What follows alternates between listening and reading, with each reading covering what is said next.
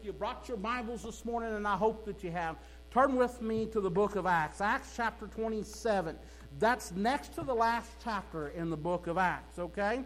Acts chapter 27. I'll give you a moment to find that. Let me say this about tonight. I am not going to go through and say Wallace, and then say Tina, and then say Don, and then say, I'm not going to do that. So if you're not comfortable, if you don't feel like that's something that, and you're not sure, you're not ready, I'm not going to embarrass you. I'm not going to single you out, okay? All I'm going to say is you're going to miss out. You're going to miss out on a blessing from God, all right? So come tonight prepared with a sacrifice, ready to offer it to God tonight. Acts chapter 27. I hope that was enough time for you to find it. Verse 13 is where I'm going to begin. And when the south wind blew softly, supposing that they had obtained their purpose, loosing thence, they sailed close by Crete. But not long after, there arose against it a tempestuous wind called Euroclydon. I'm not sure, something like that. It's a northeasterner. And when the ship was caught and could not bear up into the wind, we let her drive. And running under a certain island which is called Clauda, we had much work to come by the boat, which when they had taken up, they used helps undergirding the ship, and fearing lest they should fall into the quicksands, strake sail, and so were driven. And we, being exceedingly tossed with a tempest, the next day they lightened the ship. And the third day we cast out with our own hands the tackling of the ship. And when neither sun nor stars in many days appeared, and no small tempest lay on us, all hope that we should be saved was then taken away. Let's pray. Heavenly Father, Lord, we just humbly come before you one more time this morning, thanking you for the good day and the many blessings. Lord, we just ask that you would continue to bless our service here this morning. God, we ask that you would move in our midst in a mighty way here this morning. Lord, we just ask, God, that your presence would be felt here in a mighty way this morning. Lord, you know the hearts here, Lord, this morning. There's nothing that is a surprise, nothing that is hidden from you. Lord, so I am praying here this morning, Lord, that you would just move. Lord, that you would touch each one that is here. God, that you'd lift us up. God, that you would encourage us. God, that you'd draw us near to you. God, that you'd give us a boldness to go out and speak your word. God, I'm praying that you would just move in our midst here this morning and do what only you can do. And we'll be sure and give you every bit of the glory for it. Lord, I'm asking that you'd have your way and your will in our midst. God, I'm asking for your anointing. I'm asking, Lord, that you'd clear my mind of everything but your message, your words, your thoughts. Asking that you'd place on my tongue the very things you'd have me to say. I'm asking, Lord, that you'd help me to preach here this morning. Lord, that it, as a matter of fact, that I would just be the vessel this morning that brought your message. And each one here this morning would know that they've heard from you. God, that it come from you through my spirit to their spirit. And I'll be sure and give you every bit of the glory for it. Lord, so I'm asking that you'd preach me one more time here this morning. And Lord, I pray for each one, Lord, that we would be hearers of your word, but not only hearers, but doers as well. I'm praying, Lord, that we would let your word take root deep in our hearts. And God, that it would, Lord, that it would begin to grow and transform us from the inside out into the image of your Son. Lord, my prayer is that we'd leave here different than how we come in. Greater fire, greater hunger, greater desire to serve you. And Lord, if there's any among us that's not sure where they stand with you, if there's any that are lost and undone, Lord, my prayer is that today would be the day that they would repent and get things right with you before it's everlasting too late. So Lord, I'm asking you, I'm inviting you, move amongst your people. This is your service. We love you. We worship you. We praise your holy name. We ask it all in the precious and holy name of Jesus. Amen. You know, someone one time said that going through a season of trouble is a lot like surviving a roller coaster ride, with a major exception. That exception is you volunteer for the roller coaster ride. You probably got in line for it. But we don't volunteer for trouble. And the roller coaster ride is intended to be fun. Trouble was never intended to be fun. When you read this portion, and I just actually read part of it, you would really need to read the whole chapter. But when you read this portion of Scripture in Acts 27, it sure sounds like these folks were in trouble, doesn't it? They were in a ship, and things weren't looking good. Matter of fact, the last verse where I quit reading in verse 20 tells us that they have come to a point of hopelessness. You know, as I was thinking about all of this, I talk to people all the time having to do with the Lord and trying to be His minister. And it seems like, given that vocation that God has called me to, that I'm all the time talking to people who are at low points. All the time I'm talking to people who express to me some sort of degree of hopelessness. And even if maybe there's not something personal battle going on or trouble in your life, even when we just look out across our country and across our land. Right now, our country is more divided, and there's a greater feeling of hopelessness, really on all sides, than at any other time in my life. And so, with some of those thoughts in mind, I decided to see what the Bible says about people losing hope. And I read a lot of different places in the Scripture, and maybe I'll mention some of those here in a minute. But my search kept bringing me back here to Acts chapter 27. This chapter talks about the perilous journey that Paul took on his way to Rome. He had been arrested in Jerusalem. He had been held in Caesarea for a couple of years, and now he's appealed to Caesar. He's appealed to stand before Caesar and have his case heard before Caesar, and Caesar to make the decision. So now he is on his way to Rome. He is on this ship, right? So there is what we would consider today a police escort, right? An officer assigned to get him to Rome. He's a Roman citizen. That's the reason he had the right to appeal to Caesar.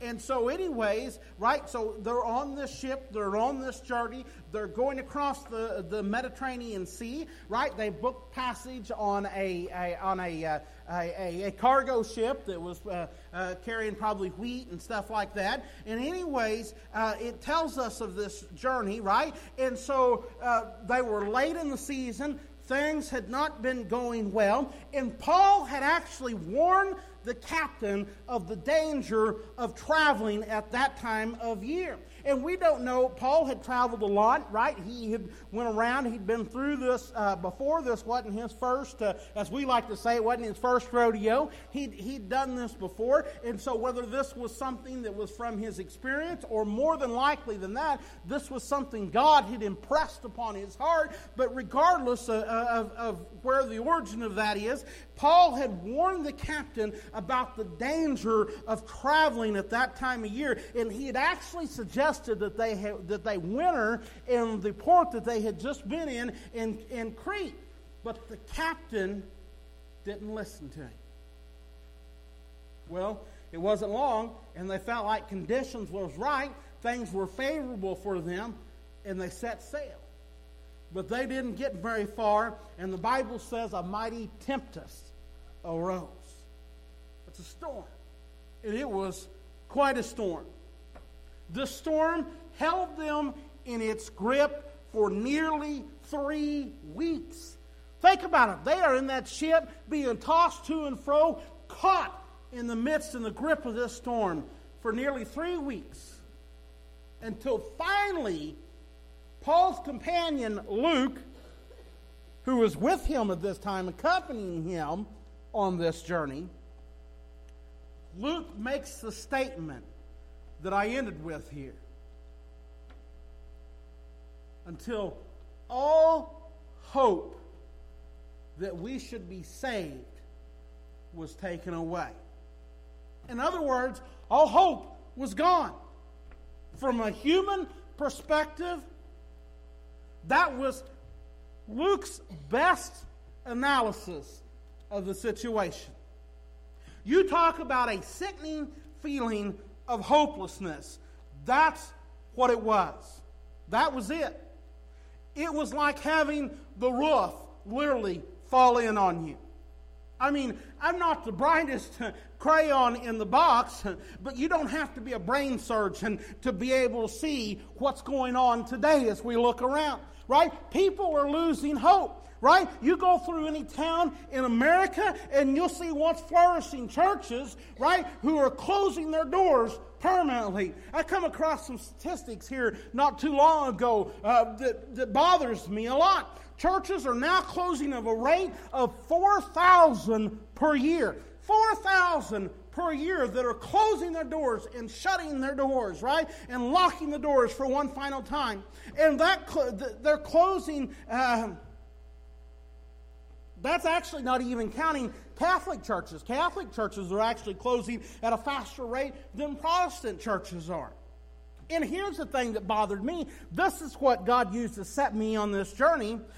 Pastors are walking away from the ministry at a rate of 1,400 per month. Across the United States, right? There was some statistics that were gotten together over the last few years. And on average, it averages out to 1,400 pastors per month that are walking away from the ministry, calling it quits, calling it done. I talked to one Thursday. That's what God used to set me on this course. I know churches, and so I'm wondering what kind of sense of hopelessness they have to get at to walk away from it. I'm not talking, these are the one guy I was talking to, this is not somebody that's walked away from the faith. This is not somebody that's even walked away from going to church or anything like that. He's just walked away from pastoring. I wonder what sense of hopelessness you have to get to. And then I think about the other end of that. I know churches that have been without a pastor for a long time. I can think of a couple right here in our association. One that's been without a pastor for years now. And all this is compounded by the problem of the number of people who no longer attend church on a regular basis. I've done a little digging because I wanted to give you some numbers. 50 years ago, the number of people attending church on a regular basis here in the United States was almost 60%. 50 years ago, almost 60% of the population attended church on a regular basis. Today, it's less than 18%. The most recent numbers you can find, it is just a little less than 18% of the U.S. population who attends church on a regular basis. Can I throw, I don't mean for this to be bring you down sermon at all, but can I throw one more thing in there? We went from 60% to 18%, and they've changed the bar also. You got to watch. The government's really bad about doing this, but all groups and organizations and stuff will do this sometimes. I first recognized this years ago, whenever they were having a literacy problem with high school graduates. They lowered the bar so that all of a sudden it appears that more people are more literate than what they are. Here's how I noticed it. Here's how I come across it. You look at old information from, say, 20 years ago or before, and the King James Bible is considered a 12th grade reading level. You look at current literature statistics on it today, they've lowered the bar, and now that is a college level reading. They lowered the bar. Here is what they've done on what is, because I said the statistic is regular church attendance. Here's what they done. 50 years ago, you were considered a regular church attender if you attended church at least once a week. Do you know what it is now to classify as a regular attender of church? Once a month. Once a month. The bar's been low. So I don't know even how to do the math to figure what the true real number is, but we went from 60% to 18%, and we lowered the bar to even get the 18%. What am I trying to say? Why is this happening? People are losing hope. They actually think that things can't turn around. I hear that amongst church people all the time. They think that there's no way that things will ever get better. Even the most faithful come to the point where they're just going to hunker down and try to ride this thing out.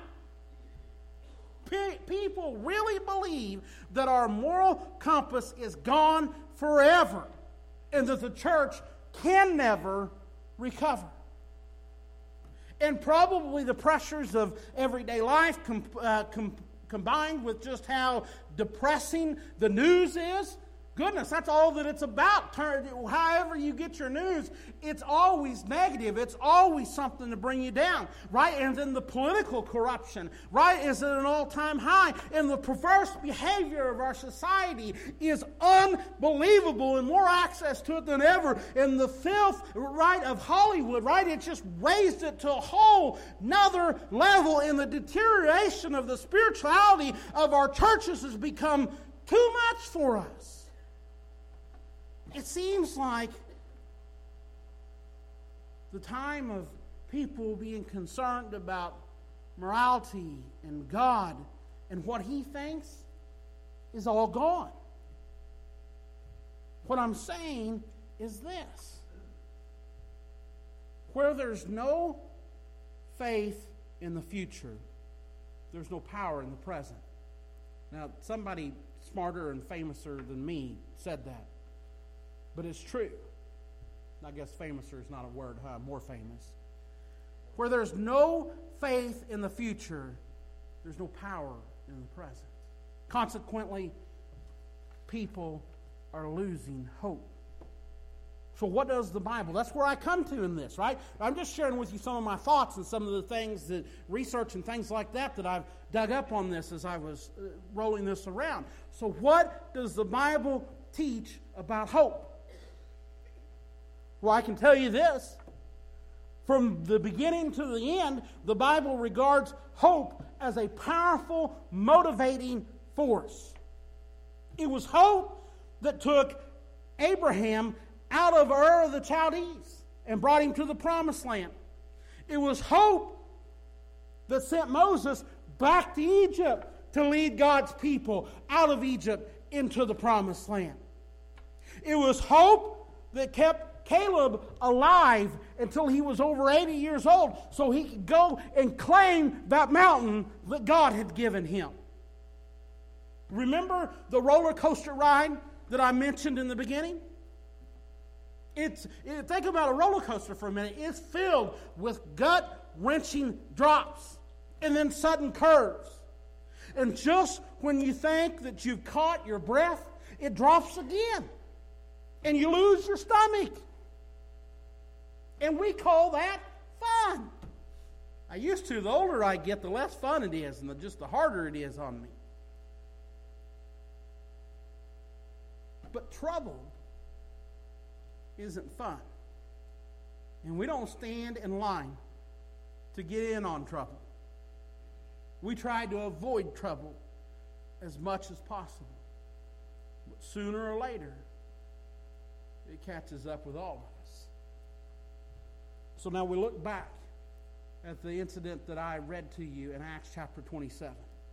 And what we see here is 276 people on a deadly roller coaster.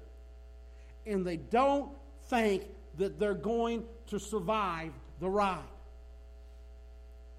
Trouble is like that. And it comes to everyone. Right now, the church, morality, and really America as a whole is in trouble. We're on a roller coaster ride. And pretty much everybody has lost hope. So I want to point out to you 3 things real quick that we can learn from this if we keep on reading a little bit farther.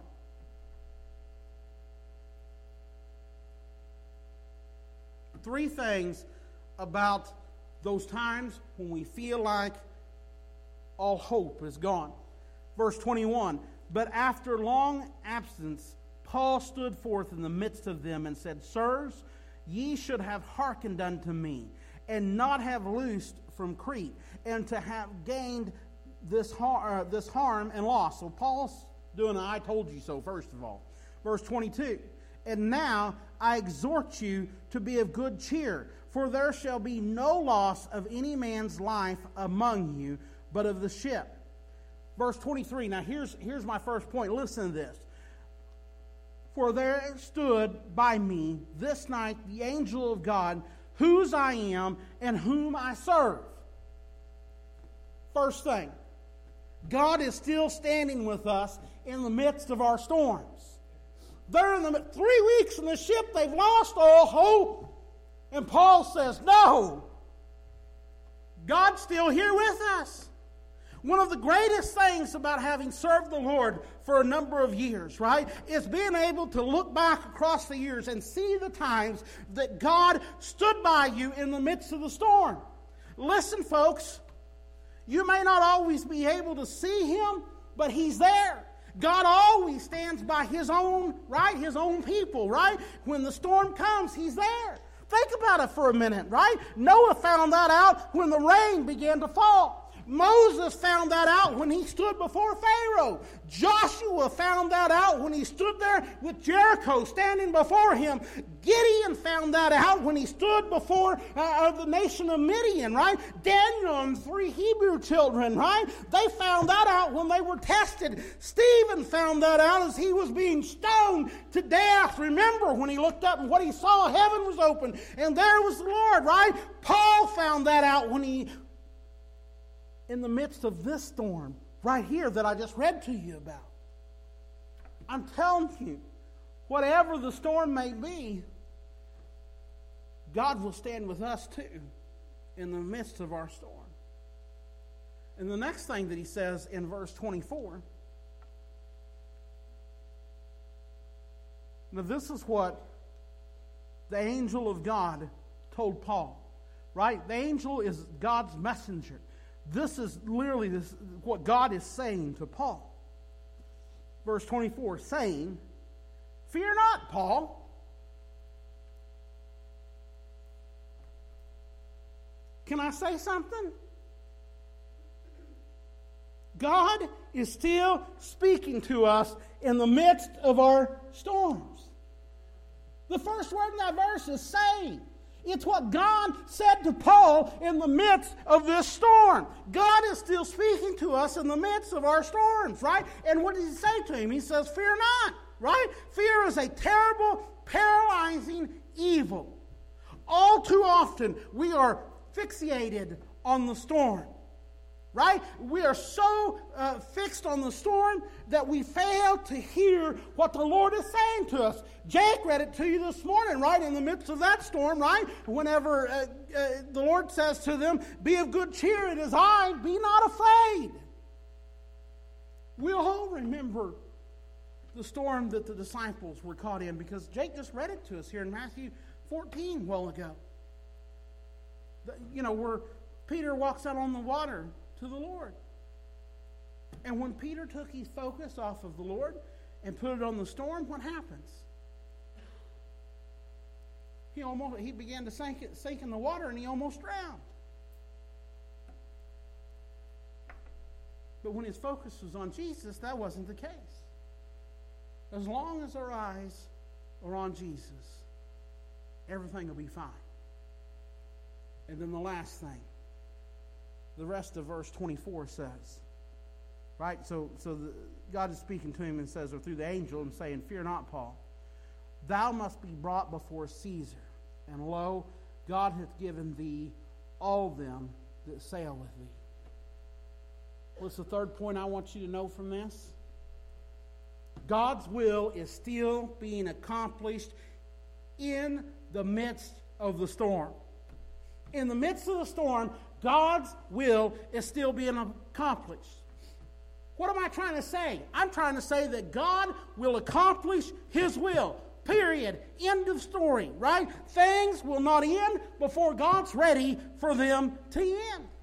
I actually think, the more I read this and study this, when Luke is sharing this with us in the book of Acts, I think part of what we're supposed to remember is he's telling us, I think it's supposed to remind us of Jonah. I mean, think about that comparison for just a minute. What's happening here?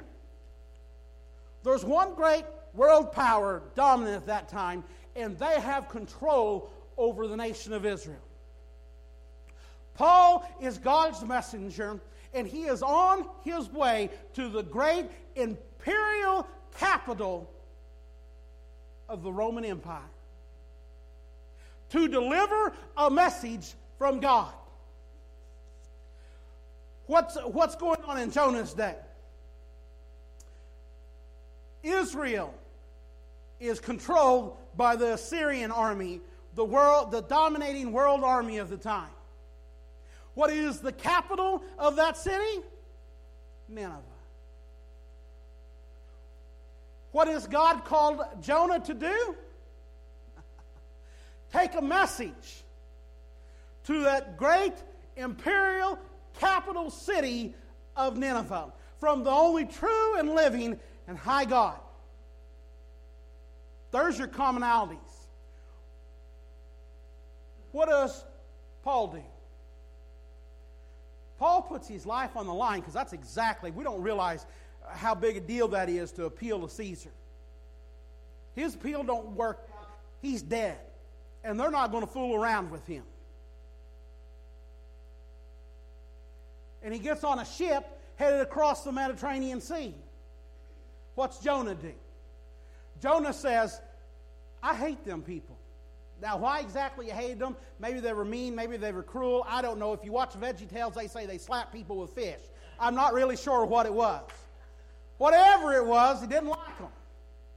And what does Jonah do? Jonah goes to Joppa, gets on the first boat he can find, going the opposite direction of Nineveh, and starts sail across the Mediterranean Sea for Tarshish. And what happens when he's out there, right? Grips that ship? A storm. But there's two different results. Jonah gets thrown over the side and swallowed by a whale. Paul and the entire crew is saved. What am I trying to say? Jonah is running away from the call of God. Paul is being faithful to the calling that God has given him. Listen, God's will is still going to be accomplished, and we see it accomplished in both cases. You can rest assured here this morning that if you are in the will of God, doing the will of God, the things will happen exactly how God wants them to happen. And it will all work out for the good. Right? It will all work together for the good of those that love God and are called according to His purpose. I didn't just make that up. You can go to Romans chapter 8 and read that for yourself. God's will is still being accomplished, even when you're in the midst of the storm.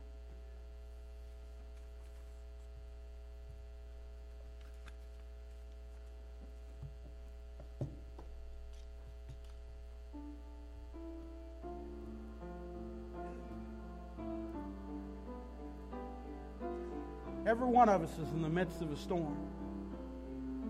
And the question is, what are you going to do? How are you going to handle it?